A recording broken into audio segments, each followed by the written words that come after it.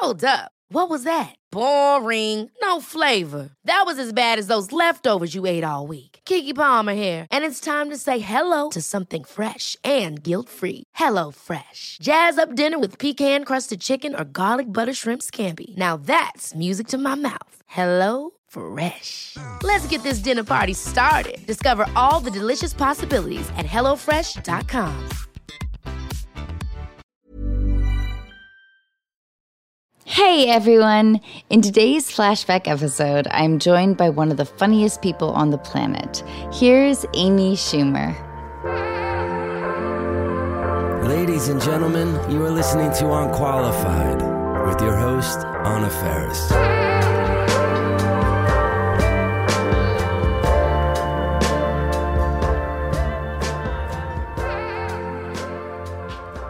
Are you in New York, Amy? Yeah. Are you? No, we're in Los Angeles. We have 3 children on online learning right now. So it's like, I don't know. Like just super easy and like peaceful? Yeah. You should see the kitchen. Oh, yeah. Just wait till you see the kitchen. Yeah. Yeah. Yeah, we just had no childcare for 3 days. So that was really fun. And our marriage is at a really good place. We're at an all-time high. Gene is 1 year and 2 months? 3 months? Yeah. He's 1.5 years. His birthday's May 5th. I don't know how many months he is. That's the kind of mother I am. Me too. Okay. You know what's sad? I put makeup on. Me too. You know, like I put makeup on, I blow dried my hair. But now I'm looking at myself and, you know, whenever I get photographed, they write like, in no makeup. And I'm always like, I was wearing a lot of makeup. So I don't know where it went, but I just want you to know I respect this show and I love you. I love you, Amy. I love you. I just need to say, you have been such a huge part of my inspiration. Just how funny. And from the second you were in films, I was like, wow, like that just opened my mind to a whole other level, like of how funny women can be. Thank you. That's really the truth. Oh my God. I just think that you're so funny and I just have to get that out of the way. Oh God, I said too much too fast. Thank you, Amy. No. No, I'm going in. I feel unsafe. You intimidate me. No. No. I mean that as a very high compliment because I admire you so much. So nice. No, please don't be intimidated. This is a long time coming. I just feel like you and I are destined for friendship. I would love that. Yeah. I also regret wearing this shirt. I just have to say, because I'm all one color. Yeah, I'm looking at my hair, which might need to be colored soon. My fiance's a DP. Oh. But he also does my hair. He's been bleaching my hair during quarantine. Oh, okay, that's the ultimate. It looks really good. Thanks. We've been using like the L'Oreal kits. Yeah. You know? Yeah. So, Amy, we finished expecting Amy. My fiance and I looked at each other and we were like, maybe we should do this. We should have a baby together. Oh, good. Of course, you didn't make the pregnancy itself seem quite as appealing. I was really nervous about putting this out because I was scared that it would discourage people from getting pregnant, or especially for the first time, because the possibility like that you could get that sick. I was honestly scared that I was going to affect the population in the other way. So I'm happy to hear you say that, really. You know, oh God, I mean, the journey that you fucking went through. So when I had Jack, I was a geriatric mom because I was 35. Mm-hmm. It was my first pregnancy. Things were great. I felt great. I wasn't sick. I felt bored. Right. And like, you know, sleepy and a little brain fog, but that was nice. I could handle that. But then he came at 31 weeks. No, 31 weeks. I didn't know that. My God. I'm like, oh my God. He came out with no limbs. I'm like. Yeah. No, I gave birth to a 3-pound baby. So. Oh. Yeah, he came at 31 weeks. Like my water broke in the middle of the night. I was naive enough to think like I smelled like the wetness. I was hoping that it was pee. As we all do. Yeah. Yeah. And we called the doctor like 3 a.m. and she was like, you need to go to the hospital right now in a very calm voice. And I was so confused. I was like, okay. And in my head, I thought, well, maybe they'll just put some more fluid in me. Right. And kind of stitch me up and send me home. Yeah. And, you know, when I got there, they were like, no, you're staying here until this baby comes out. And so I was on bed rest for a week. And then they wanted me to be on bed rest for as long as I could so the baby could, you know, incubate. But then when I had the baby, I did eventually get an epidural. Ooh. But I remember thinking, do not forget this pain because you will forget it. And then you're probably going to want to do it again or something stupid like that. Right. You went through IVF. Yeah. Are those memories sharp? So you're totally right. No, everyone says you're going to get amnesia. And they laughed at me the whole time because I was like, I will never be pregnant again. This is such a nightmare. And everyone's like, I'll see you for your next baby. And I'm like, you're high. This is it. And then absolutely have full amnesia. Thank God I have that documentary because other than that, you just go like, oh, they're so joyful. Like I want another one. So, I had Jean when I was 37. And so, yeah, they're just like, here's your walker and like your dentures because you're an elderly woman having a baby. And you're like, thank you. So we went through IVF because I was like, we're considering surrogacy because you're like, oh, I want him to have a sibling. And so IVF was not equally awful for me, but my body really reacted poorly to IVF. But we got a couple embryos. So we don't know. With the pandemic, we're like, everything's kind of just on hold. Amy, can I have one? You can have an embryo. No, I don't have like a million embryos. Like we have one normal one and then we have 2 mosaics. I'll have a mosaic. You'll take a mosaic? Okay, great. Perfect. So I'll just invoice you for like a mosaic. So, I have to pay for it? It's honestly nothing. It's $2 million. And then you'll just have Chris and my child. Is that okay? Yeah, I might have to get on to another long-running sitcom. That's fine. That's fine. You're going to book it. No, but I, for my safety, cannot be pregnant again. 1 in 3 mothers with hyperemesis, what I had, 1 in 3 babies don't make it. So I really don't like those odds. Yeah, like just because you're vomiting so much, you can't nourish the baby or yourself. So my pregnancy was a huge bummer. My doctor told me that if I got pregnant again, that I would most likely have to be on bed rest the whole time. What did you do the week you were on bed rest? Like, what do? You watch TV? You just sleep? Yeah, and I couldn't shower. I was able to go to the bathroom, but that was it. I was nervous, but everyone was so great. And I was still in a very much of a foggy, surreal state, which is kind of how I felt the whole pregnancy. Yeah, it's an out-of-body thing. Yeah. And I was about to say I've never been a nurturer, but I don't think that's quite accurate. Mm-hmm. I live a selfish life, I think. As performers, you got to take care of yourself to do your thing. I don't know if I take care of myself. You're like, I also don't nurture myself. Thank you. Were you happy that you were having a boy? No, I just thought I'm definitely having a girl. Really? Oh, yeah, no question. I was like, I'm having a girl and like, that's going to be really hard because life's hard for a woman. And when I found out it was a boy, I was like really surprised. And like, I kind of pretended like I was happy, but it was not during the height of the Me Too movement. But my eyes were set on, we have to break down the patriarchy and this white male dominated world. And then my mind went right there like, oh my God, I'm bringing another white man into this awful world. But then I kind of felt relieved that I was having a boy because it's just harder for women and hardest for marginalized people. But then, once I met him, I just could not be more in love with him. How about you? Were you excited? I was thrilled and I felt like I was having a boy. I've talked about this on the podcast before, Amy. I have an awkwardness with women. I don't know if it's because I don't have a sister and I grew up a pretty quiet, lonely kid. And so female relationships sometimes feel very elusive to me. Ooh, interesting. I have like maybe 2 really good girlfriends. Right. But it's hard for me just in general to cultivate female friendships sometimes. Interesting. I wish it felt easier to me. And I get much more nervous on the podcast talking to women. It helps to admit that at 44. Yeah. Yeah, I don't have a lot of close friends. Like I have 2 people I consider my best friends, 2 girlfriends. And then I'm friends with 5 of the girls that I grew up with. They're all moms now. We text and we joke. But that's it. I don't think, sorry, my nose is running. Amy does cocaine, but I've never done cocaine, but I want to do it today on the podcast. Good. But that's interesting. What were your friendships like when you were like, I'm really interested in this. Like I'm making a scripted show about it. Just like what happens when you're like 12, like around that age. I feel like it sets up your DNA. For me anyway, it did. Like, were there some things, were you like a really pretty kid? No. No? So it wasn't like girls were mean to you because they were jealous kind of thing? No, not at all. No. So what were those like early friendships like? Very intense, almost like love. Mm. And there would be one person. And then if that person found another friend, I was heartbroken. Oh, wow. Yeah. Like I really related to Anna Green Gables and her love for Diana.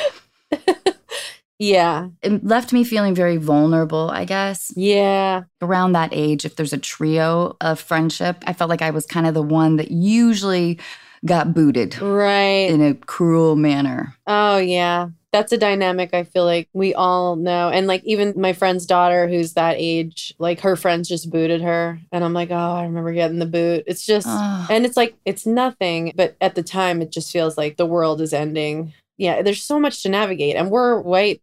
I know. It's like for us growing up felt almost impossible. My best friend, this like unicorn of a girl. Yeah. And cool. But she had a wild imagination, which I loved about her. And she wrote, "Fuck you, bitch," on my locker one day. I know. I was like, I didn't know what to do. Yeah, that's a life changer. There's no way that can't affect you. There's just no way. So it's like you really feel like you can't trust people. I mean, there's like a lot of reasons that you probably can't trust people. Also, you're famous. So you've been famous for 15 years. And then that comes with a different level of like, what does this person want? So I think your sort of like trust issues and your vulnerability are earned. They sound pretty earned, but you should still try to shake them.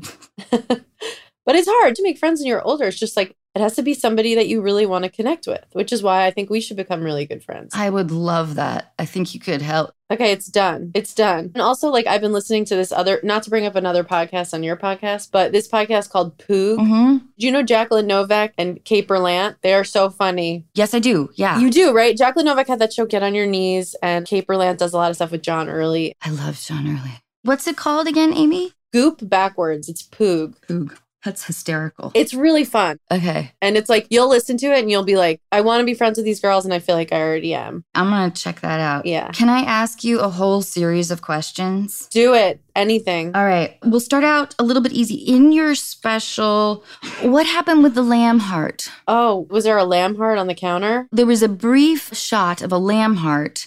And Chris says that you were not supposed to see that. Right. And I really like to cook. I'm very much an amateur. Uh-huh. I'm very curious. Yeah. I like the idea of using an entire animal if you're going to eat it. Yes. Yes. But however, I don't know what you would do or where you would purchase a lamb heart. What you would do with the heart. I don't know what happened with that specific heart, but he does sometimes cook, I think, beef hearts. And we'll eat it and it's good. Will you get back to our listeners regarding the lamb heart? Yes, I will. Okay. I will get back as soon as possible. I'll send my team. But Chris, he always has something upsetting looking in the kitchen. He has a totally different relationship to food and farming and processing animals than I will ever understand. But it does seem like a very humane way that they do it. And then, yeah, truly using the whole animal. I completely support that. Yeah. Okay, so I want to ask you these broad questions, like things like how has motherhood changed you or the quarantine experiences. It's great. Just want to tell you the plan, Amy. Walk me through the plan. I'm ready. Okay, let me start out with actually stand up, if you don't mind. Let's do it. What 3 descriptive adjectives could you use to kind of lump all stand-up comedians together? That's a definite valid question. I think you could probably answer it just as well as I could. I would say tormented, insecure, and controlling. That's not a very flattering thing. But I do think that all the stand-ups I know, except for Jerry Seinfeld, they all had a really hard time growing up and, learned through making people laugh that they could kind of help people feel better and help themselves feel better. That's really every stand-up I know. What about you? What do you think? Well, I've never done Amy. But stand-ups, I do, and I love them. Stand-ups, although I don't perceive you to be this way when they're on the podcast, I think they're the most entertaining guests, but they can be very distant. They're afraid of being vulnerable because they want to control everything, which I think is a reason that a lot of people get into stand-up. And I think it's a really limiting way as an artist to work. I think hopefully you are evolving toward vulnerability and your own evolution. That's what I think, because I don't want to see a stand-up do the same thing for 20 years. I want them to evolve as an artist, and I want to go along for the ride with them. Amy, not to put you on the spot with this, but how would you describe your evolution? Well, I started when I was 23 or something like that. So I'm just trying to make people laugh and figuring it out. And, I always talk about this book by Isabel Wilkerson, this book Cast. And it just talks about how we really don't learn our history in this country. Who is it by? Isabel Wilkerson. Isabel. Yeah, it's called Cast with an E at the end. And it points out that we're living in a silent caste system where really white people are the dominant caste and really everyone else is treated as a subordinate caste. And even though people are like, I'm not racist, you don't have to be racist to be raised in a society that thinks white people are superior to Black people. And that is how I feel like I grew up. I had Black friends. I loved growing up in New York, being around a diverse group of people. But there was that feeling. That's something that I've had to educate myself and undo. And I think a lot of us don't even know that the system's right under our noses. So as a comedian, I'm starting out and I would say a joke. Like, I don't know what the punchline was, but the joke was something about how Black people can't swim. And I played like a character in my stand-up, like who would say really dumb, like kind of racist, like irreverent things.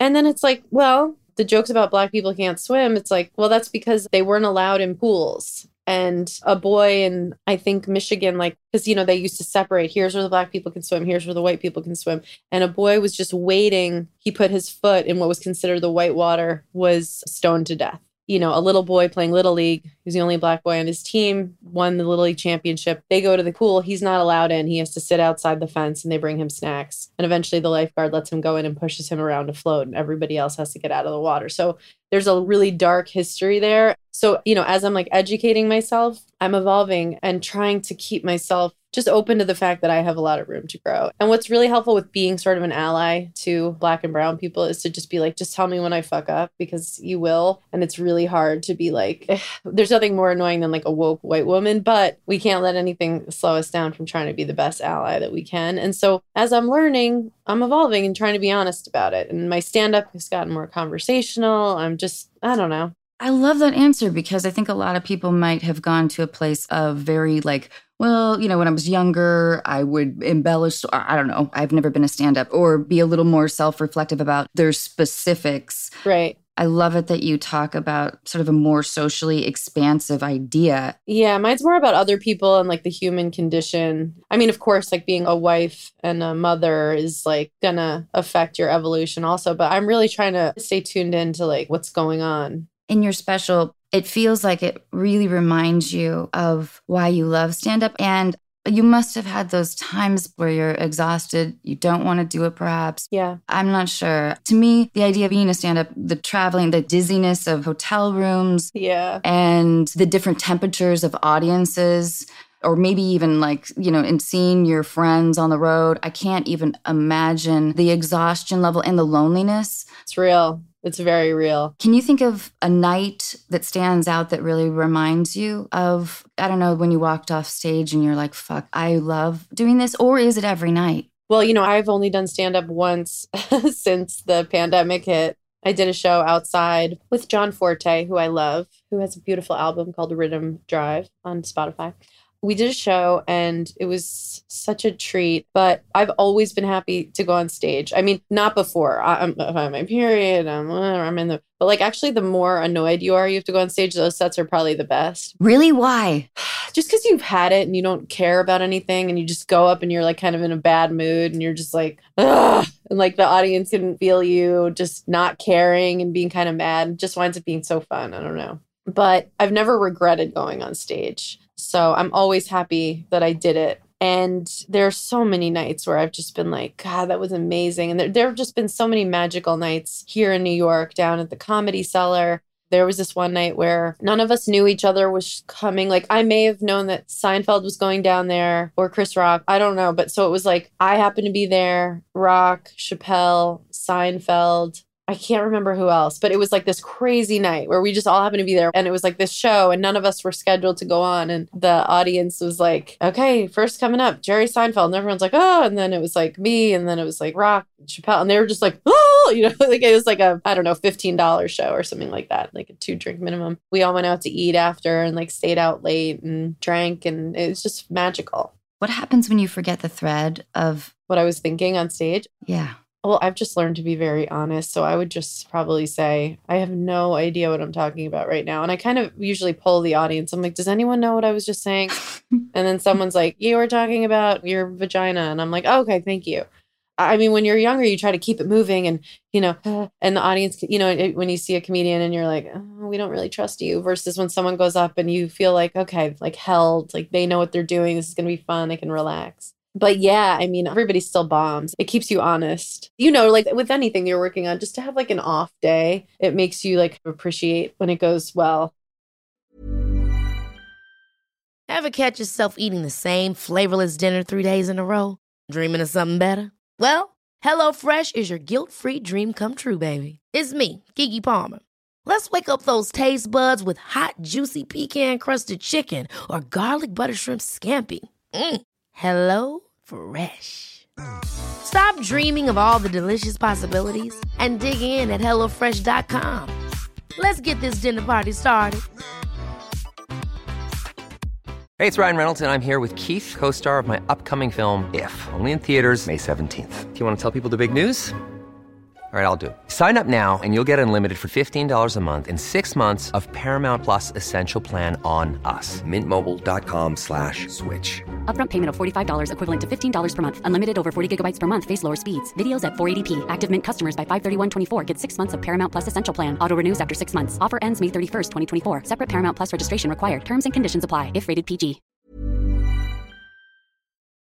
I want to talk a little bit about your relationship with Chris. I can really relate in expecting Amy when you were hesitant to have Chris with you before the show. Yeah. Oh, you did? Interesting. Oh, completely. Because I think the people that are closest to you, you care about their opinion so much. And you feel their nerves. You absorb their anxiety for you because they love you. Yeah. And you want to take care of them and you're like not just worried about yourself. Yeah. And I also really love how you speak about your relationship in general. And I wanted to ask you about early courtship with Chris. Yeah. Fun. So you guys met through your assistant. Yeah. His sister was my assistant. Yeah. Molly. Yeah. She was my assistant. Were you the aggressor with Chris? I obviously don't know him, but in the special, yeah, he is so wonderful. He seems very honest and kind. He is. And loving. Yeah. And not manipulative at all. Like, no, not at all. Nothing like that. That's me. No, I'm just kidding. Did that confuse you at first? Yeah, well, a couple things confused me about him, but our courtship, I'll tell you exactly how it went down. It was really fun. So I was on Martha's Vineyard with my family, which I have been going there since I was like 18. I went with like an abusive boyfriend when I was like 18 and fell in love with that island. It's kind of the antithesis of the Hamptons in that there's nowhere to go. There's nothing to dress up for. No one wears makeup. There's no scene. You know, it's like very, very relaxed. Also, you will 100% most likely get Lyme disease if you go. But we needed a chef. You know, my family, we were like, Molly was like, my brother's a chef. And I'd heard he was a great chef. And I was like, great. So he came over and he was cooking. And I remember walking in the kitchen, seeing him for the first time. And you know, when you're around like just your family where you just like couldn't look more like shit, you know, like, and everyone's saying to you, like, you look tired. I just couldn't have looked worse. And so what I do when I'm like attracted to someone is I just rebel against that and am so insecure that I'm like, hi, I have to go poop because I've had diarrhea today. I take myself out of the running. You know what I mean? Yes. So I did that. I took myself out of the running and I just like left the room. I was like, huh. And then I got to know him and I just thought he was so cute and that he's a chef on Martha's Vineyard and he's a beautiful guy and dressed cool. And I was just like, this guy must have women just clawing at him. So I just kind of dismissed him in that way and just became friends with him and totally platonic. And then he was in New York this one week and I was like, oh, my best friend's birthday, her 40th. Will you cook? And he was like, yeah. And it was at my place. It's almost like we were throwing a party together. And I was like handling the drinks and food. And it felt really natural and good. And we'd had a phone call. Sorry, this is like the longest, most boring story. No. I have some follow-up questions. Okay.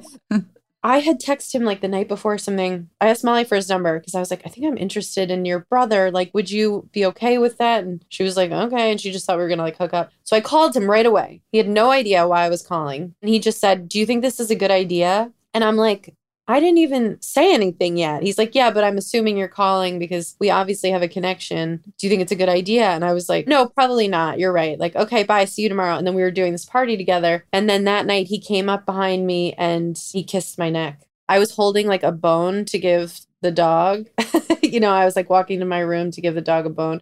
And I'm like holding this bone and we like kissed. He kissed your neck before you guys kissed. Yeah. That is so intimate and romantic. It was a very rare moment. And then we watched some Arrested Development episodes because we both liked it. He read me some like a Shouts and Murmurs that he thought was really funny. And we just laughed at the same stuff. And it was like, oh, this is really easy and this feels really good. And then we had sex immediately. Usually in the past, if I like slept with someone, I wouldn't want to sleep in the same room as them. I'd be like, okay, cool. And then your room is right there. But with Chris, neither of us wanted to leave each other. And then just from then on, we just wanted to be together. And it was pretty easy. I mean, stuff with him having ASD can make it a little challenging to communicate at times. But we've been like just solid partners so far. My impression is that you have this unmanipulative, very devotional relationship that's amazing to see. And it made me reflect on my relationship because I'm engaged to a man. He's right there. But his love for me is different than I've experienced. It's very whole. I know what you mean. It feels pure without agenda. Yep. And that was something that took me a while to adjust to because I think I had been an immature partner in previous relationships.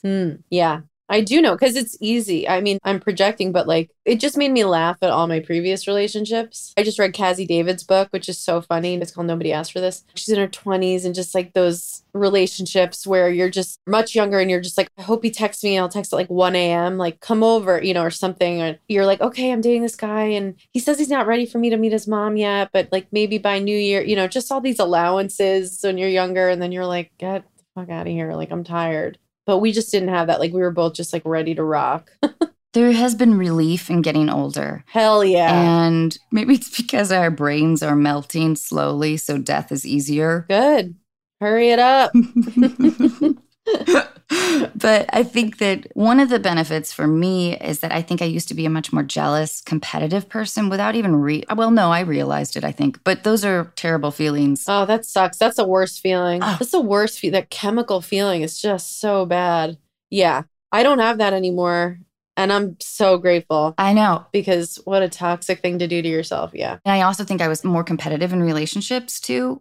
Interesting. Yeah. Well, I was with 2 actors. And of course, in our industry, you can't help but compare successes and failures. And yeah, no one's above that. No one's beyond that. I would like to be, Amy.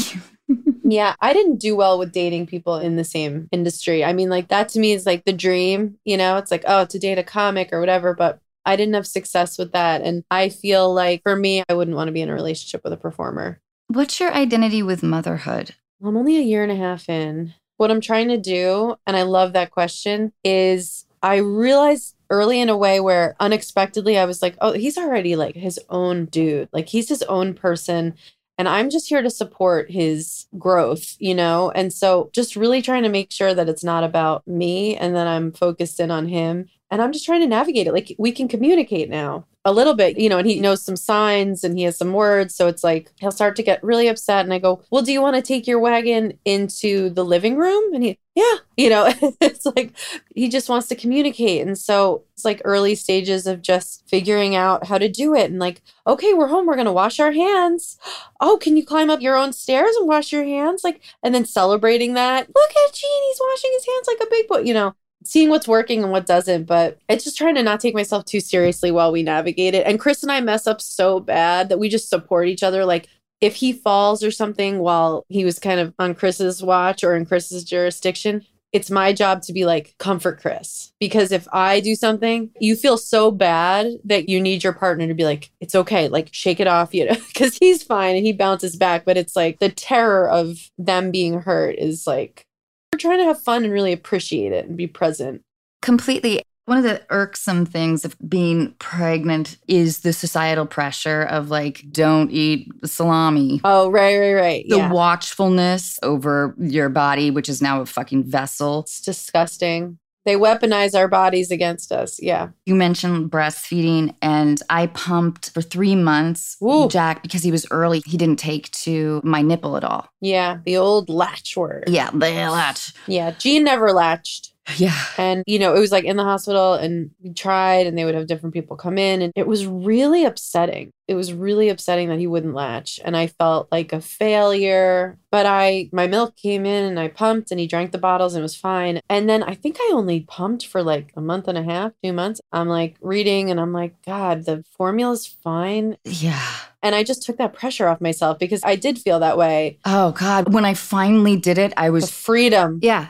You get sent home with like the Enfamil or whatever, and it would just be haunting me in the cupboard because my nipples were like chapped and bloody. Yeah. I was just spending all day sanitizing tubes and shit like that. Oh, yeah. It's a whole thing. And you're already dealing with like the depletion of hormones. Sorry, am I bringing you back, Amy? No, I like it. I like it. It was kind of a beautiful time. You know, it was like I couldn't hack it for that long. And like once I realized I didn't have to, it was so freeing. And while I was, kind of weaning off of breastfeeding, it was just really exciting because I felt like, you haven't had your own body for a really long time. So it was exciting to me. I felt really empowered. And also the breastfeeding thing, it's like everyone's like, do your own thing, listen to yourself, whatever. But you do feel this pressure, like everyone's telling you to breastfeed. And so once I realized, like, hey, no one's watching, like, no one cares. This is about your family and what's best for you guys. And so we gave Jean formula, Similac, and then somebody recommended Holly. Have you heard of that one? Mm-mm. I think you have to order it from like Sweden or I don't know, something like that. But he did really well with that. But that breastfeeding time, all the contraptions and cleaning it, it was like a little bit fun at times, but mostly you feel like a cow. You have to milk yourself. I actually, I was about to say that I think I felt like I failed my son, but I actually didn't really feel that guilty. Good. Maybe I should have. I don't know where it came from. It was something I created. I just have friends who breastfeed for a long time and they're really into it. And, they didn't put pressure on me, but you just by osmosis can feel that. That's why I shared it. I'm like, breastfeed if you want, have a C-section if you want, do you.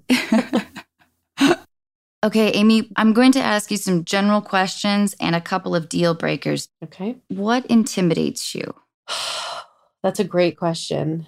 I got to interview Isabel Wilkerson on Audible. That was really intimidating. I mean, I'm intimidated by our circumstances of living in a white supremacy, meaning, when you talk to really well-informed people of color, you got to get your white guilt out of the way and just be there to help. And that can be really intimidating. I think that's an amazing answer. Okay, cool. I agree with you. I'm like, does that make sense? Okay. Yeah. Oh, completely. What is a trait you dislike in others? I like authenticity. So whatever the opposite of that is, like curation. But you know what I mean? Like Yes. Just people not being honest. That's like a major trigger for me. I like to talk about what's really going on. And that's something that makes a lot of people uncomfortable, I think. What's a trait you dislike in yourself?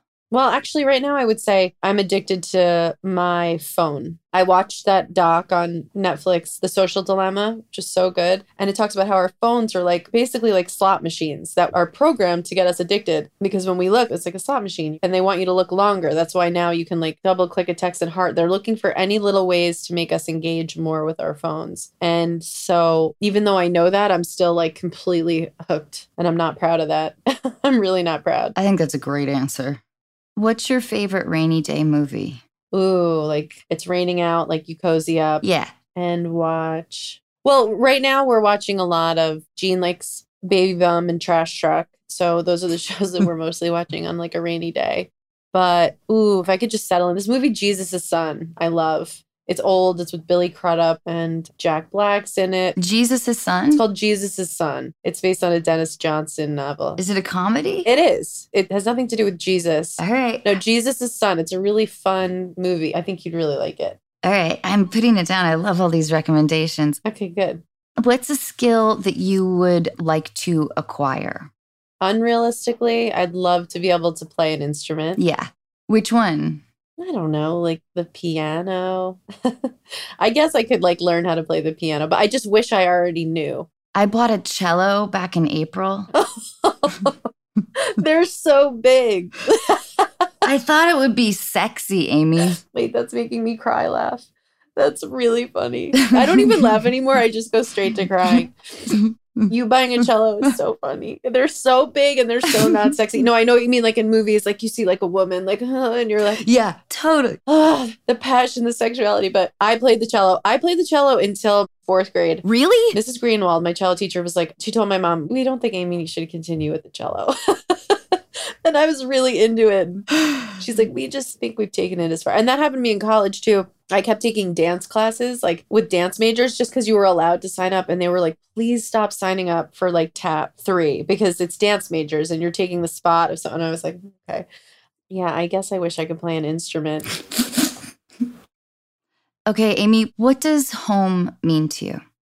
Home is Chris and Jean. And every night we give him a bath and then we started this thing. I don't know how we started it. You know, everybody has like their routine. But we started this thing where after his bath, I give him some milk in bed, just like a little formula before he goes to bed. And we read books and we just kind of hang out in bed for like a half hour before he goes to sleep. And he's just like, let us continue that. I mean, we've done it for like a year. And so that little half hour every night with the three of us in bed, 4 because Tatiana comes. She's so jealous of him. That's home to me. Just like that is our uninterrupted, like just hang out and talk about the day kind of time. I love that.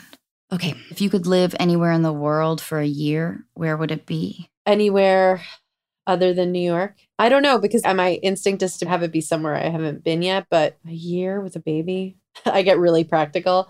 Chris and I had this amazing trip to Spain before I got pregnant that I feel like chilled my body out and rejuvenated us in a way where I could get pregnant. Did you guys like drive around? What did you do? I have driven around Spain. That was amazing. But we were in Ibiza, but not like the party part. And we stayed there for a whole month. Oh, amazing. Did you just like rent a place and had your little grocery store? Yeah, we kind of set up shop there and we're living our lives there. And like, we loved it so much. We were just supposed to be there for a week and we stayed for a month. We just loved like the people and the vibe. We never went out. We had friends come. Like I had all my high school girlfriends come and like a moment's notice, them and their families, they all came. We all hung there. And some of them went out and like went into like Ibiza, came home at like 7 a.m. And I'm like, I've never done that, I've never done ecstasy or anything. Well, mushrooms, of course. And marijuana is a staple.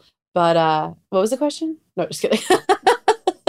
I want to feel like I can talk about my drug experiences, but I feel like I can't do that yet. I know. I also want to do the same. Like I want to really advocate for edibles and marijuana and motherhood. But, we also want to continue working and I know. And then there's the judgment. Right. But there will come a time where we'll be able to be open. Will you come back on the podcast?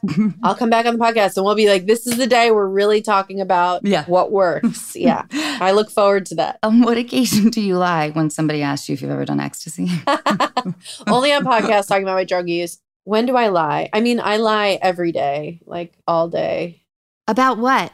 When I ask this question to guests, most people say like, they'll say like, oh, well, I'm at a place where I don't really lie. Or they'll lie to avoid hurting someone's feelings. But nobody has said that they lie every day, Amy. All day, every day. No question I lie every day. Are you serious? Let me think about today. I mean, I lied just to mess with Chris today. I think that I make better smoothies than him and he made a smoothie. I mean, is this the whitest argument? But when I was like, I don't like this. Like, it's just kind of, sorry. That's just like a little joke that we have. But even like, so our nanny had off for 3 days. Okay. And it was really nice. And Chris and I, we were fine. It was like, we appreciate her. And I mean, I am so grateful for her name's Jane. She has taught me so much about being a mother, everything. But we were fine. And so I said to Chris, make sure we both say, thank God you're back. And that's a lie, but that's like for a good reason, Yeah. Feels like rude to be like, actually, we were great. Bye. Yeah, but it's more smoothing things over. I mean, I've had to learn how to lie because I'm very impulsive and honest. So are you a good like poker player? I am a good poker player. I believe that, actually. I really do. Are you a good poker player? I'm not. I only enjoy things that I'm good at, which really limits my life. No, that's how Chris is too. He wants to be like the best at something. He loves competing, but he wants to be the best. I don't like competing, but I can't help myself. I am a competitive person. I think because I grew up so short, I was a really short kid. Oh, really? Yeah, it was kind of my identity. And I had a lot of dental work, Amy. Oh, God. Okay. See, that's why you're so funny and talented. Because you had a hard moment. Yeah. Oh, my God. Nobody wanted to sleep with me. Thank God for that character building. Oh, my God. What if we had like good, easy, smooth? That's what I'm worried about Gene. Like, we're nurturing him so much. We almost named him Genital. So he's got some obstacles coming his way. I kind of wish you had stuck with that. I know. I thought about it. No, I thought about it. I was like, am I going to boy name Sue him? And then I'm just like, no, like he's going to already hate us for a million other reasons. I don't want him to hate me for this. Is that Gene? Hi, you want to come over here? You want to come say hi? Hi. Okay, that was that. Hi, Gene. Isn't it odd when journalists are like, so what is Gene up to these days? He's mostly doing pottery and reading Nietzsche. Yeah. We're learning how to, get him to let us change his diaper without screaming. Most newborns are, by nature, not very attractive. True. When Gene was born, Michael and I were like fuck, that's a beautiful baby. Oh, really? Like as a newborn? Yes. Oh, good. He was perfect. He was so beautiful. I just thought that, but he came out. He was ready to be a model. He came out for the runway. He was like this well-baked loaf of bread, like just plump and gorgeous, like nothing misshapen and odd about him, and just incredible. He has natural contour.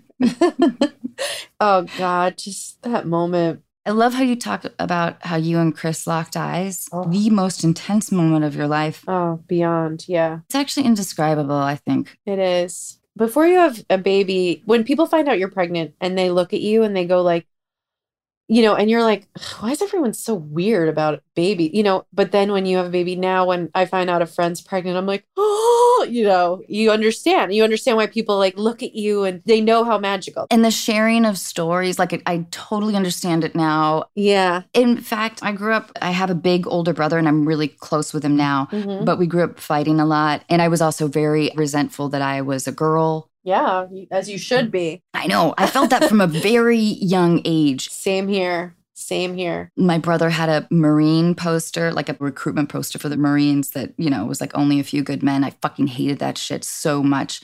When I went to my 20th high school reunion. Do you recommend that? I mean, mine's come and gone. Yeah, I sort of got roped into it through my brother. Anyway, I didn't remember anybody. It's really, awkward to look down at somebody's name tag when you're like 6 inches away from them. Mm-hmm. But what was nice is that it was confirming. A couple people said, oh, yeah, I remember you as a really quiet, shy person. Yeah. And that was nice to hear because that's how I remembered myself. So it was a confirmation of that. That's nice. How do you think people would have remembered you? What kind of activities were you involved in? What was your high school mascot?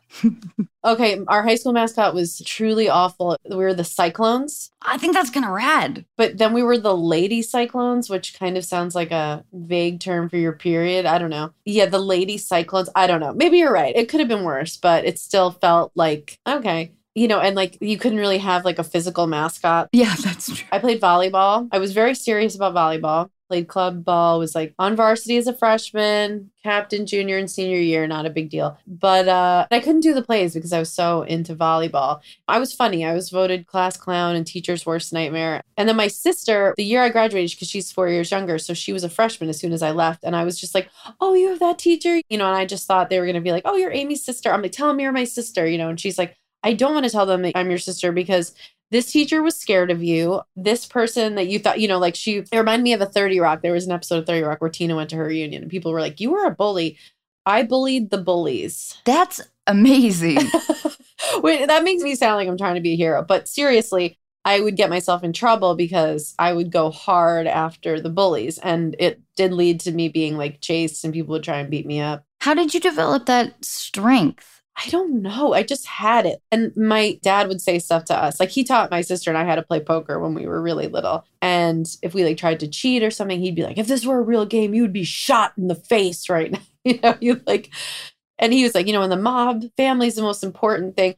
My Jewish side, fled the Holocaust, came from Austria. They were tailors on the Lower East Side and they were community organizers. They were trying to unionize. And so it's like, I have this lineage of people fighting for justice. And on both sides, just kind of people in leadership roles and artists and just a long line of psychotic, hardworking organizers. I wanted to ask you about stand-up again, if you don't mind. No. What I didn't tell you earlier is that I had no intention of going into comedy ever. And I think the reason why I landed in it is probably because my face betrays me. My facial expressions are much larger than I intend for them to be. Right. Which apparently is funny. Yeah, I know what you're saying. Amy Poehler said she has that too. She came out on stage as Juliet or something and everyone was just dying laughing. And you have that too. It's a rare thing where you come on screen or on stage, whatever, and people just love you. Thank you, Amy. And that's something that you can't learn and you can't teach. And it's kind of out of your hands. I have a really hard time going on talk shows. And the way the podcast has been a relief for me because it's an element where I can control my own narrative. Mm-hmm. But in general, I'm much more comfortable, playing a character. I think this also probably links back to my issues with not having as many female friends. It's all because that bitch wrote on your locker. I love you, Amy. Where is she now? Where is she? I love you. I want to know. That's the show I want to make. Bullies, where are they now? My brother is a professor at UC Davis, and his whole research is based on bullying, which to me is fucking insane because, man, he bullied the shit out of me. Yeah, you're like, really? This is your life? Yeah. Your life's work? That's really funny. So the solitude in terms of creative was stand-up, and then acting with other actors. You do an amazing job handling both abilities. Can you help me like sort of fill in the blanks with this idea? Of stand-up versus acting? Can you ask yourself this question? I'm trying to ask you. Take a nap. I'd like to pose this question to myself. Amy, this is actually a two-part question. Yeah. So this sort of like road to the connection between stand-up and performing. Well, what's interesting is actually who before they say something says like, this is interesting. Like, ooh, listen, this is interesting. It's probably not. But when I was starting stand-up, I was also taking this 2-year Meisner course with William Esper in New York. He died last year, but the William Esper Studios where I studied. And yeah, 2-year Meisner intensive. So I was doing that while I was starting stand-up. And the Meisner technique is very much about putting all of your attention on the other person and leaving yourself alone is part of it, you know, and living truthfully under imaginary circumstances. So I remember I was going in to apply for a new bartending job. And I went and I asked the bartender, is the manager here? And he was like a little bit rude. And I said, did I say something to upset you? And he said, are you taking a Meisner course? That's so fucking specific. I know. New York, you know, it was just like, oh God. Did not get that job. But, you know, it just translates to everything is what I'm saying. Like even in your relationships, just because it's so much about your attention on the other person. So with stand-up, I was probably a little more tuned into the crowd than I would have been if I weren't going through that training then. Stand-up is such a solitary thing, but I do think it's a little bit like delivering a monologue or like a speech, you know, in a movie where you need to be the most effective. The stand-up I prefer is when it kind of seems like you're working something out in the moment rather than I wrote these jokes and now I'm saying them. I think being present just brings another level of enjoyment. That's why, you know, there's a misconception that stand-up is off the cuff. And some people think like, maybe I'm good at stand-up. That's not how it works. It's like you with the cello. It's like, you're not just like, maybe I'm amazing at that. You have to learn. But, you know, living in the moment is good for both, I would say. I want to ask you on what occasions do you get nervous? But I also want to ask you when you're on stage, do you prefer to be blinded by lights or do you prefer to see? Do you care? Oh, yeah. I want to see a little bit. Like the first 4 rows? The first like 4 rows, yeah. If I come out and have time to do like the sound check, you know, in general, I'm like, I'd love to be able to see the first 4 rows because that blinding light, that kind of messes with me. And stage fright, the only time I've gotten nervous in so long was right before I interviewed Isabel Wilkerson about Cast. Other than that, I'm pretty rarely nervous. I get nervous for like, you know, if I were flying, if I wanted to ask the flight attendant for a drink or something, I would get nervous because I just really don't like annoying people, you know? So I'm like, okay, how can I ask this in a way that's not annoying? Yeah, but I don't get nervous for things that I probably should. I feel like a low grade nervous energy fairly frequently. Kind of on the reg. Yeah. Well, I don't know. I drink decaf coffee, so maybe that. Oh, shit. That's probably what I should do. That is something that like makes everybody sick to their stomach. If I order a decaf, like everyone like in the room is just like why? You know, and I'm like, just please let me live my life.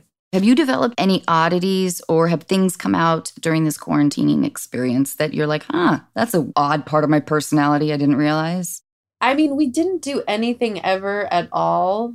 We haven't left the house after like 5:30 for like 9 months. So I was really good with that. Something that surprised me is that it has not been hard to not do stand-up. The only thing I'm really missing is the people that I would see all the time. No sort of oddities. Wait, Amy, I bet you have oddities. I know, I must. Well, Chris and I got very into boogie boarding this summer and we were making videos of ourselves boogie boarding. Like we took on joke personas. People who are really into boogie boarding, like kind of talk about it like it's surfing. And so Chris and I got into a little bit of a weird area. Amazing. And I like gained so much weight at the beginning of COVID. Like, so we have these videos where I'm just like a total just pumpkin, just hurling myself in the ocean on this board. I have to text you some videos. They're really funny. I would love that. Okay. What is a real fear and what's an irrational fear of yours? A real fear I have is right now, COVID. Yeah. I'm in New York. I am scared of COVID. I'm very scared of it too. And I feel like I'm more nervous than other people around me, which makes me feel insane. I know somebody else goes to me. They said yesterday, they go, did you know that now you're supposed to wear a mask even when you're inside if you're not at home? And I'm like, yeah, bitch. Like, of course. Haven't you been doing that? And she was like, yeah. And I was like, okay. An irrational fear. I just like really try to stay on top of things. So like this past week, like I thought my appendix hurt. So I went to the doctor and she's like, no, you're completely fine. So I'm just afraid. I just want to be the person who did something immediately so that I'm not like, oh, I should have gone to the doctor when I had that first thing. Irrational health fears. Do you have a joke you can tell our dear listeners? Okay, so Michael K. Williams, Omar from The Wire, he was like, asked me to do this thing this summer. He was entertaining New York City kids. Like, so they still had a program where they could hang out, even though COVID was happening. And he asked me to come on, whatever. And then one of the kids asked me to tell a joke. And I really couldn't think of one. Like, I couldn't think of one joke. So the one I thought of that everyone while I was pregnant was telling me how good prenatal yoga was for the baby. So I immediately signed up for a C-section.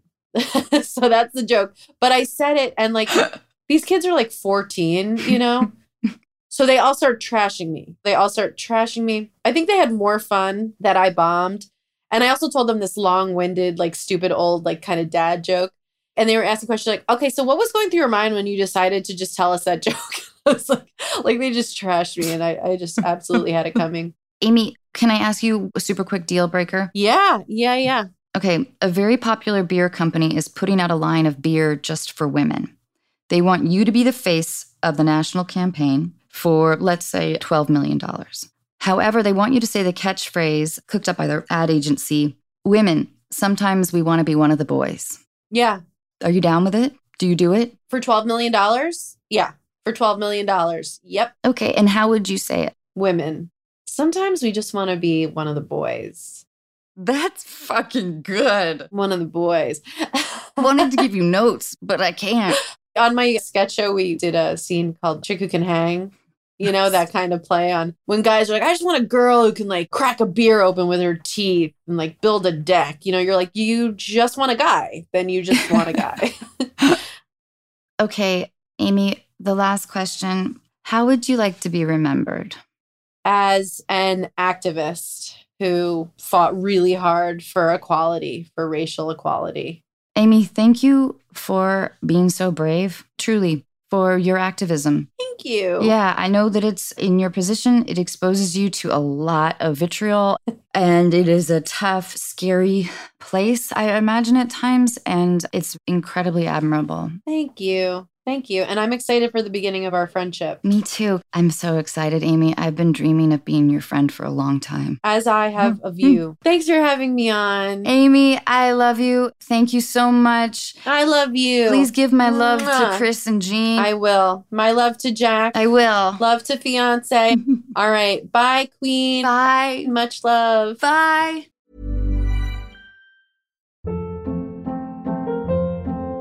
Hold up. What was that? Boring. No flavor. That was as bad as those leftovers you ate all week. Keke Palmer here, and it's time to say hello to something fresh and guilt-free. Hello Fresh. Jazz up dinner with pecan-crusted chicken or garlic butter shrimp scampi. Now that's music to my mouth. Hello Fresh. Let's get this dinner party started. Discover all the delicious possibilities at hellofresh.com.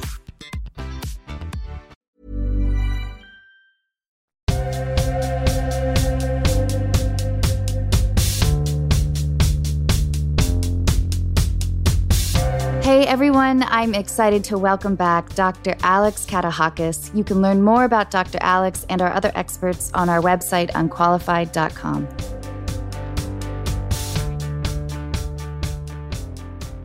Hi, Dr. Alex. Thanks so much for doing this. Hi, Anna. Thank you for having me. All right, let's call Brian. Hello? Hi, Brian. Hi, Anna. How are you? I'm, to be honest, a little nervous, but excited to be on here and chatting with you guys, and I really appreciate the help. If it's any consolation, I always get anxious. Brian, I am here with Dr. Alex Katahakis. She is a psychotherapist. She's a leader in the field of integrative sex therapy. She's the clinical director of the Center for Healthy Sex in Los Angeles and the author of some brilliant books, which we can give you information on. Great. Yeah, so she's definitely more qualified. I was just telling Dr. Alex that I'm just like the ding-dong that chimes in with my own vulnerabilities in these scenarios. But Brian, will you tell us what's happening? So me and my wife have been together for about 10 years. We've been married for about 5. We were sort of high school sweethearts, you could say. I went on a date with her once in high school and didn't call her back until our 10-year high school reunion. And we have 3 kids. And when I met her at our 10-year reunion, she had a 3-year-old little girl, and a wonderful little girl. And we've had 2 since then, a little girl and a little boy. And they're just little maniacs and awesome. I love that. It's a lot of work to do, but I think I take a lot of pride in being a dad and being a husband. And I believe we have a pretty good relationship with communication and whatnot. I guess I should preface saying I love my wife with every beat of my heart, and I do anything for her, and I do anything for my children. And, you know, you do your best to be a good parent, and, you know, sometimes, you know, the other things kind of go off to the side when it comes to your children. I think, well, after our first, like the little girl, that number 2, whenever she came, things started to kind of slowly kind of back off in the sex department, I guess, a little bit. And I was, you know, understanding about that. And that's the last thing I want to do is put any pressure on sex. It's wonderful when it's unpressured. You know, over time, you know, it's been 5 years now, and it's just slowly dwindled. And we've had discussions about it. She's just not very into that, I guess, at the moment, or any kind of physical touch at all. You know, she's still very sweet and understanding about it. I just want to be understanding about her, but at the same time, and I've read a lot of the books about, you know, love languages and trying to keep that part of your life full. And I know what mine is, and I know hers isn't physical touch or anything like that. I just want to feel fulfilled in that aspect of our relationship without having to force sex or have it to be put on a calendar. You know, like that sounds like the worst thing in the world to be like, all right, it's Friday. Is it time to have sex now? Right. I want it to be passionate and spontaneous in some regards, in that I love my wife more than my own life is concerned. I want her to feel like she's connecting to me too. You are in great hands, Brian, with Dr. Alex. We'll see. Right? Well, Brian, hi. I'm Alex Katahakis, and you sound like a really kind and open-hearted man, so I'm happy to meet you. And how old are you, and how old's your wife? We're both 38. We're actually, a funny thing, and this is totally not on topic, but we were born within 5 days of each other in the same hospital on the same floor. Wow. It's random. Like, she was born a week earlier than me, and I think her parents were leaving the hospital the day I was born. You were arriving. Yeah. Well, so you sort of came in together. Well, you know, it's interesting because 38 for most women is a sexual prime, that's the time when women are most sexually interested, active. And I understand that she's got a small brood here that might be exhausting for her too. You know, oftentimes when women have children grabbing at them 24/7, the last thing they want is a partner grabbing at them. And having said that, you know, part of being in a committed relationship is having a sexual connection, which gives people a positive emotional connection so they can endure the child rearing and all the stressors of being householders. I really want to understand more what she says about why she doesn't want sex now. You know, I don't know that she's given me a straight, I don't like to have sex. And it's probably stress-based, like you said. I mean, those kids are wonderful, but they're very engaging. And today, when I was on my lunch break for work, I mean, I work in our bedroom because of COVID, and I'm able to come out and help out with chores if I can, and help out with them. And they're very clingy to her, especially today. Goodness, they were crawling all over, and I bet you're right. It's some of that. Yes. So when does she actually get a break from them? When does she get to feel sexy and like a woman and not just like a nursemaid or a babysitter. So how does that look in your lives? And I know it's really difficult now. I mean, it's like almost like you wouldn't want a babysitter in your house. Well, as of about a couple of years ago, I'm extremely active myself, being in the field I am, and I'm always exercising and always out there. And as of the time we met, I'd always felt a little guilty, or at least wanted her to have something, some kind of hobby or skill or something she can get crazy passionate about. And I don't necessarily have to be there to do it. I want her to feel that. And so I'd always be kind of encouraging in that regards to, hey, go out with your girlfriends, find something, try this activity, try biking, try running. In the past year or so, she goes out every Saturday, and actually most mornings she'll go out and run with a girlfriend. And I want her to have that time. And I thought that was it.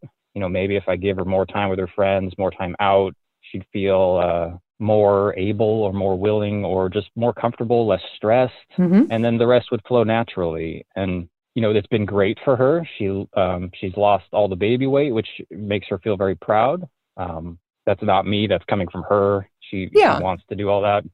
And we try to have, date night, before COVID, it was every Thursday. Now it's usually once a month if we can manage it.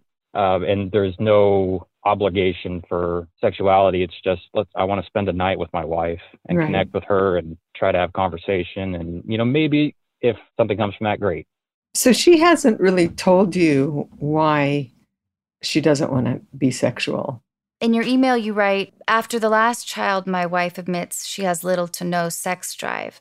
I've gone through stages of my life where I have felt like I have not had a sex drive for various reasons, and it really bothers me. And it won't be until I'm actually reluctantly making out or in bed when I'm like, all right, let's do this. Then after I get into the flow, then I'm totally into it. Well, no, that's not true now as I get older. Now I feel pretty active. Dr. Alex, I don't know if this is what Brian's wife maybe experiences. And I of course, I'm simplifying it. There is just the exhaustion level of after you put the kids to bed, you want to crawl into bed and shut off your brain with some stupid program and be immobile. Well, one of the things you're pointing to, those are two different things, is that the female sex drive or arousal cycle is very different than the male. So for many, many females, desire follows arousal. And that's what you're talking about. I don't really feel like it. I'm going to do it anyway, or take one for the team. I'm not really that into it. But once you start to connect with your partner physically, like you said, making out, being touching, then the body starts to get aroused, and then you have desire for your partner. And that's inverse of the typical, and we're talking about, of course, heterosexual dyads here. The heterosexual male is very different than the female is.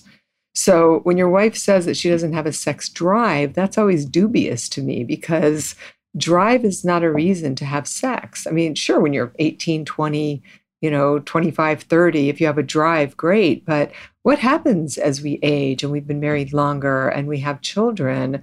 If sex isn't about a drive, then what's it about? And that's my curiosity, is why doesn't she want to connect with you in a physical way when that is the most connecting thing that two people can do to keep their relationship feeling good, actually, and to stoke, the secure functioning of a relationship.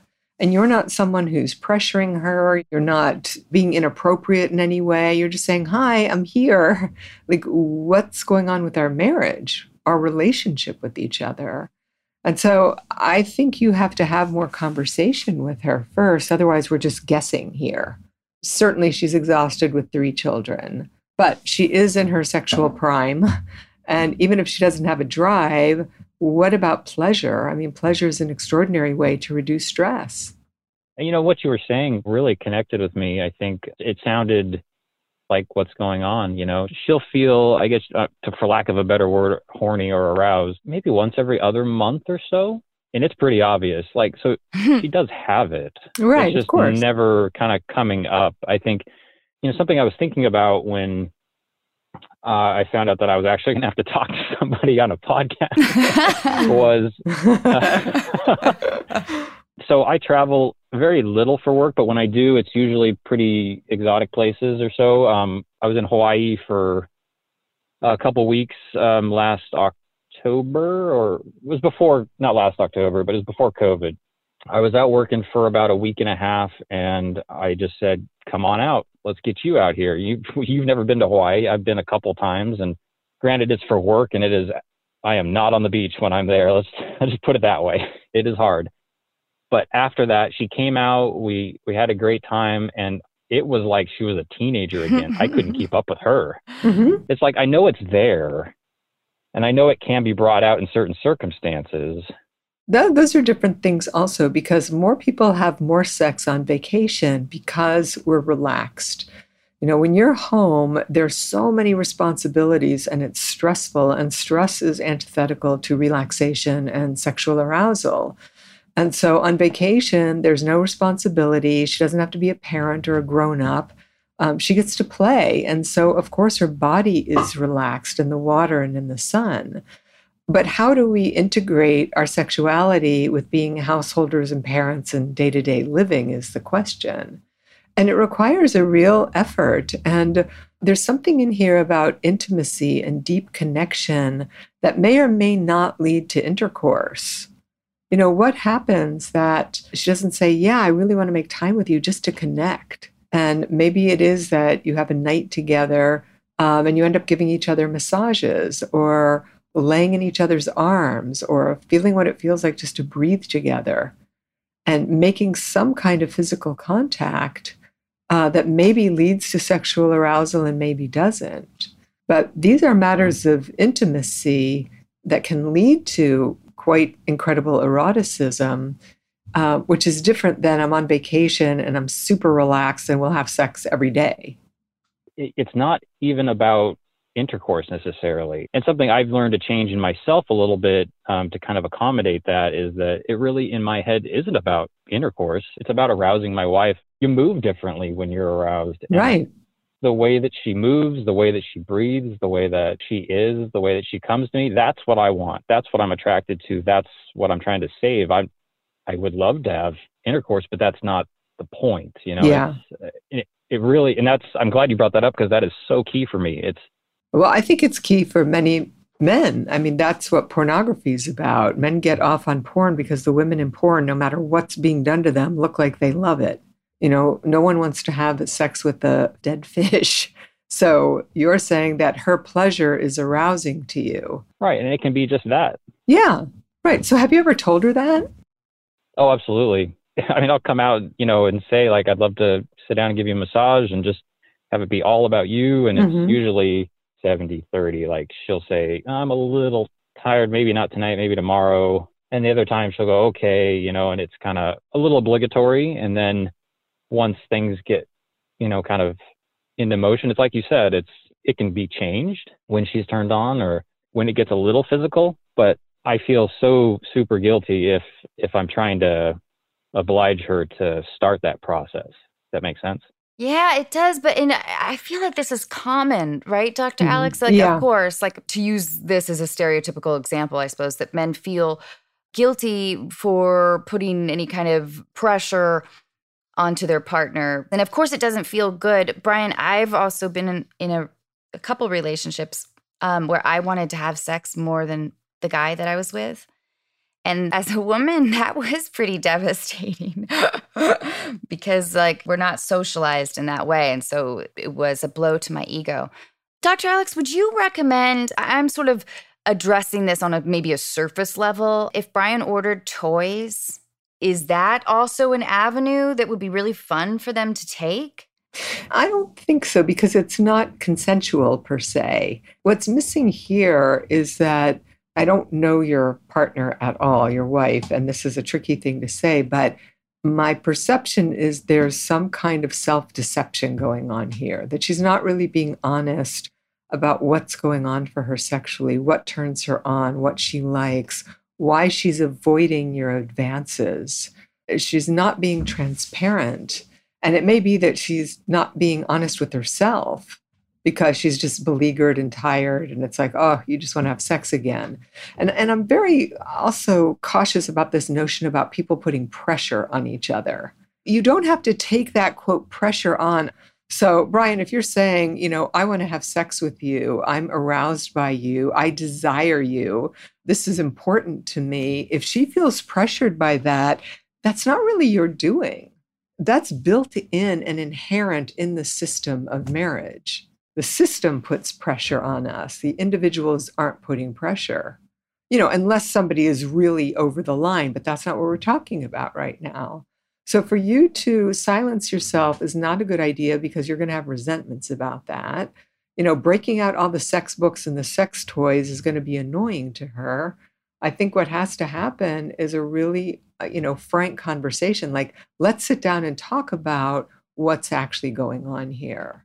Because this is what goes on for me. This is what I'm thinking about. This is what I want. But then, Dr. Alex, can Brian just also say, God damn, baby, your ass looks hot? Yeah. I don't know what she would do with that, but yeah. I mean, Brian, what can you imagine saying that to your wife, and what would she say back to you? Well, the funny thing is I do that. I'm maybe not as vigorously as Anna did, but but does she? Yeah, I gotta put a little vigor into it, Brian.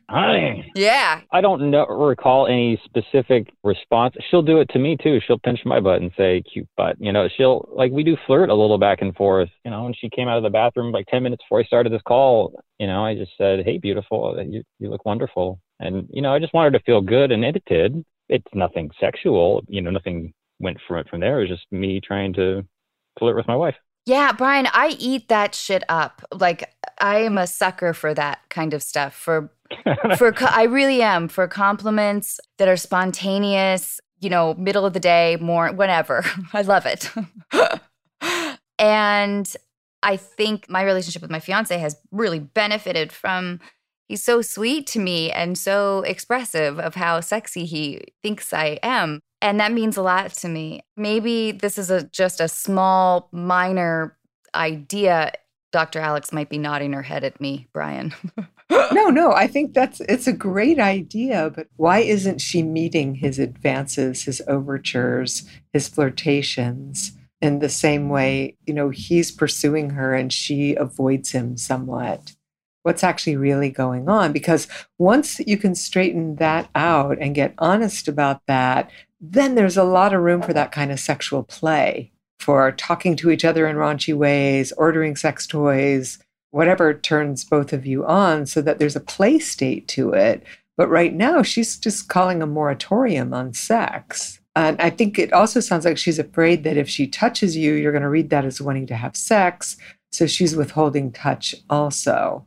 How would Brian initiate this conversation? How would he open up a conversation that wouldn't shut her down? If her answer might be like, well, Brian, I'm tired. We have 3 kids.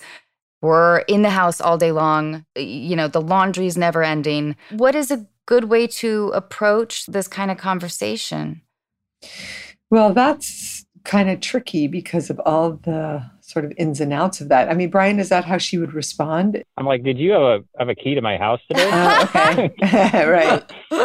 It's like, yeah, the laundry's never done. Who's going to make dinner tonight? And the kids are crazy. And the house we put an offer on didn't get accepted. And just all this, it's hectic. All these things. Is it as simple as that? I mean, I don't think it could be, but. Yeah, I think that's a big part of it. But it's also about making time in the midst of that hectic life once a week to say, hey, let's go for a walk. Let's hold hands while we walk. Let's talk about, and say to her, I really miss you. And I see how overwhelmed you are by doing all the time and how exhausted you are. And I miss my lover. I miss my partner. What can we do to not completely marginalize our sexual connection with each other? What would help her make a space to receive pleasure from you? Because she's giving all the time. I like the idea of opening the conversation. My poor fiance, Michael, is sitting right over here, and I'm talking about him as though he's not. But every night, he will pet and massage my back as I fall to sleep. And more often than not, yeah, we have a really nice time. The petting leads to exactly what we both want, even when I'm tired. And he's a very physical person, which I love. Because I'm like you, Brian. I like physical touch a lot. And it tends to lead in my relationship to a lot of sex. So, oh, good Lord. I'm sorry, Mom and Dad. But I wouldn't want Brian to be, I don't know, rejected. He might be rejected, but I think when we give because we want to, not because we expect something in return, if somebody rejects us, we can be disappointed, but so what? We're disappointed every day of the week about something or another. And when you're an adult, you sort of lick your wounds and you move on. So I don't know. Again, I don't know her. You do, Brian. Would she respond to touch, a foot massage, a shoulder massage before she goes to sleep at night, just because you want to make contact with her? I think so. All right. I don't think she would shy away from that. She's very kind, and Mm-hmm. I guess we're pretty typical people, but she would respond, I think, kindly with that. And just don't know if necessarily it would, go anywhere. But then it's not necessarily about that. Well, right. You don't know. And I think that's Anna's point. She's saying for her, she's exhausted and she's out, ready to go to sleep. Right. But that back massage rub becomes an invitation and her body responds to it. And so, I think that's, again, about in that moment, you have a choice. You can say, no, I'm just going to roll over and go to sleep, or I want to make this physical connection with my partner. This is for the good of the whole. This creates this positive connection between the two of us. And, the marriage matters to me. So even though I'm really tired, I'm going to have sex anyway, and I'll be glad afterwards. And going back to the idea of compliments, the more specific, the better. It might make her think about those things, whether it's her eyes or legs, and then she might feel sexier. Oh, I don't know. Dr. Alex, am I a ding dong?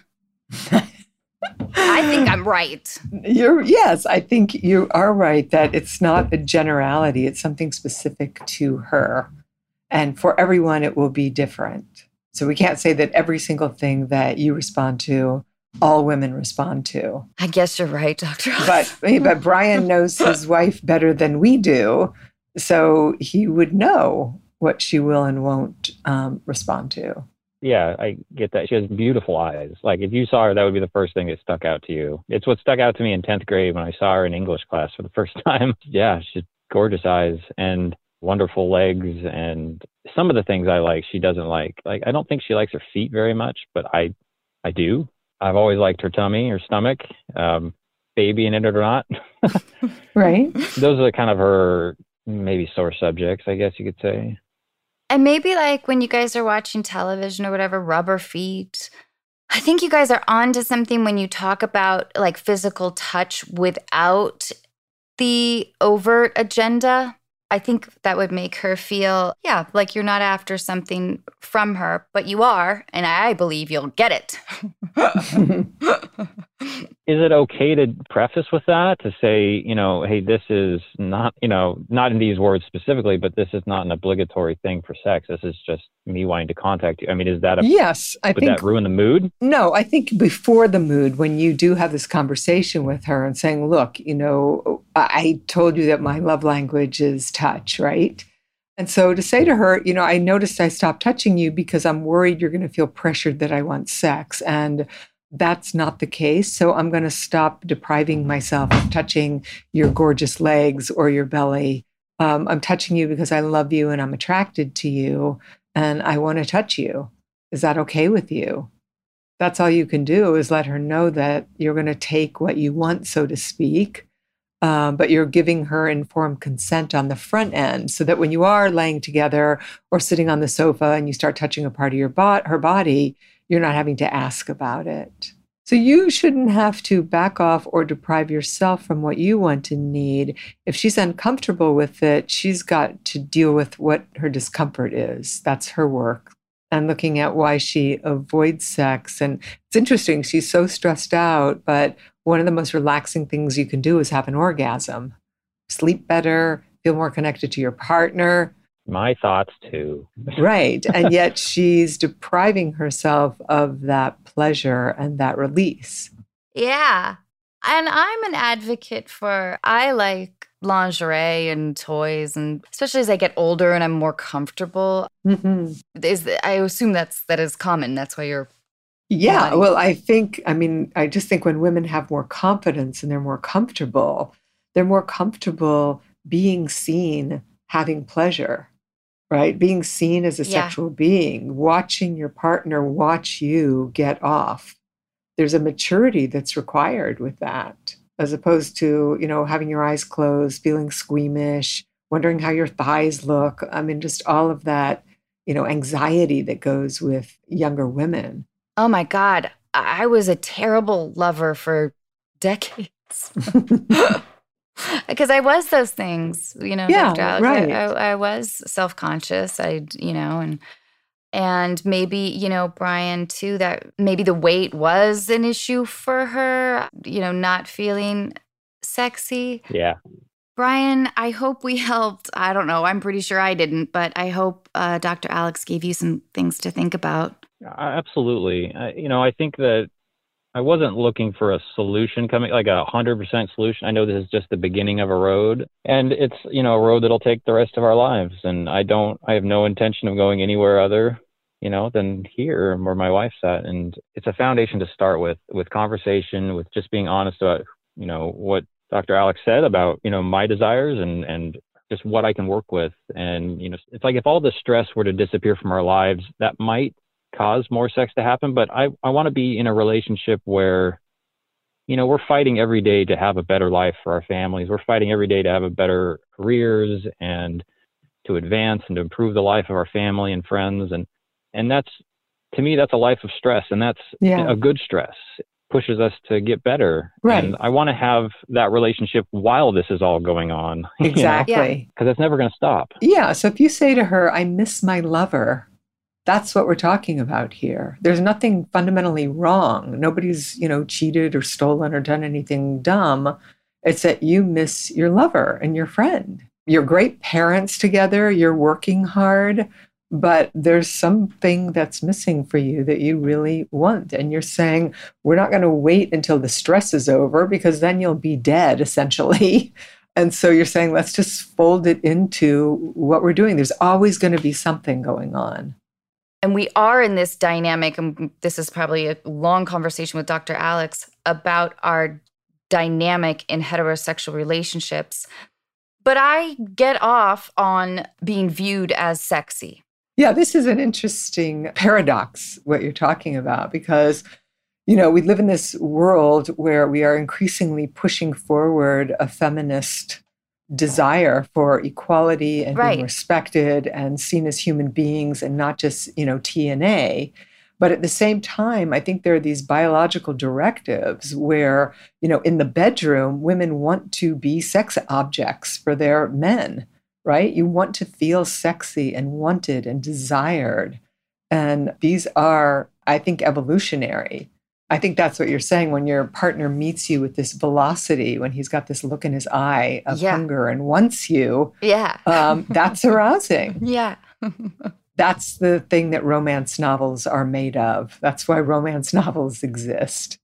I was an English major in college, and I wrote my thesis, like 600 pages on romance novels. Oh my God. It was kind of, I don't want to get into it. Brian, that's amazing, though. So it was me trying to be impressive, but it wasn't. I got a stupid degree out of it, and I know, I don't use it. But you're right. I mean, there's always a guy who's throwing some female on a bed and taking her with his throbbing member. Yeah. Right? Every single book has the same chapter in it. So my point is, those are there for a reason. They are arousing. They have their place, I think. Brian, I can't thank you enough, though, for being open and talking with us.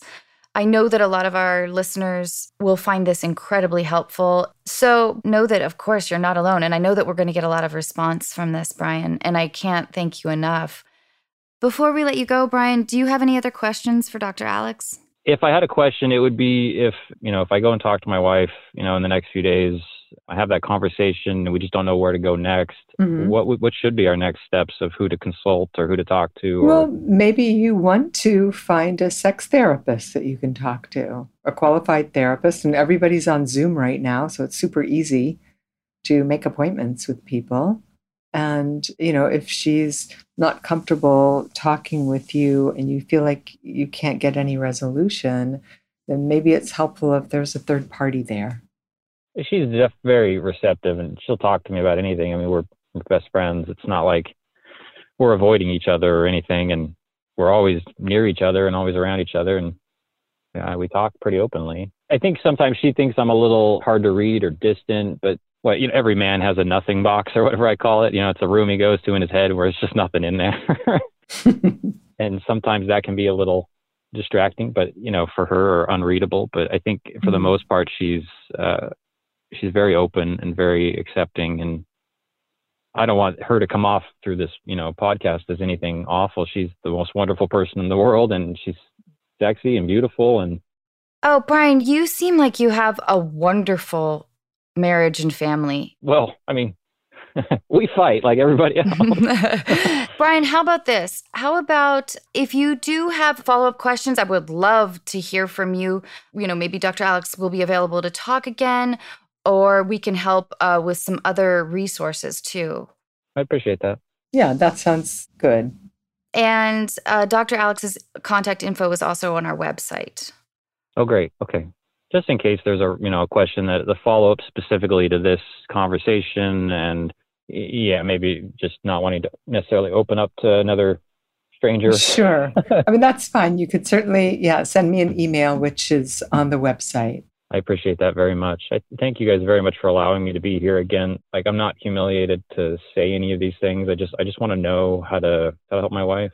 Yeah, and that sounds really admirable to me. And like Anna, I think it sounds like you've got a wonderful marriage. And part of having a wonderful marriage is arguing and bickering and being a human being. Hey, Brian, thank you again. And let's please be in touch. Absolutely. Thank you very much. All right. Have a wonderful rest of your day. You too. Thanks, Brian. Bye-bye. Bye, Dr. Alex. Thank you again. You're amazing. Thank you. It's been a lot of fun.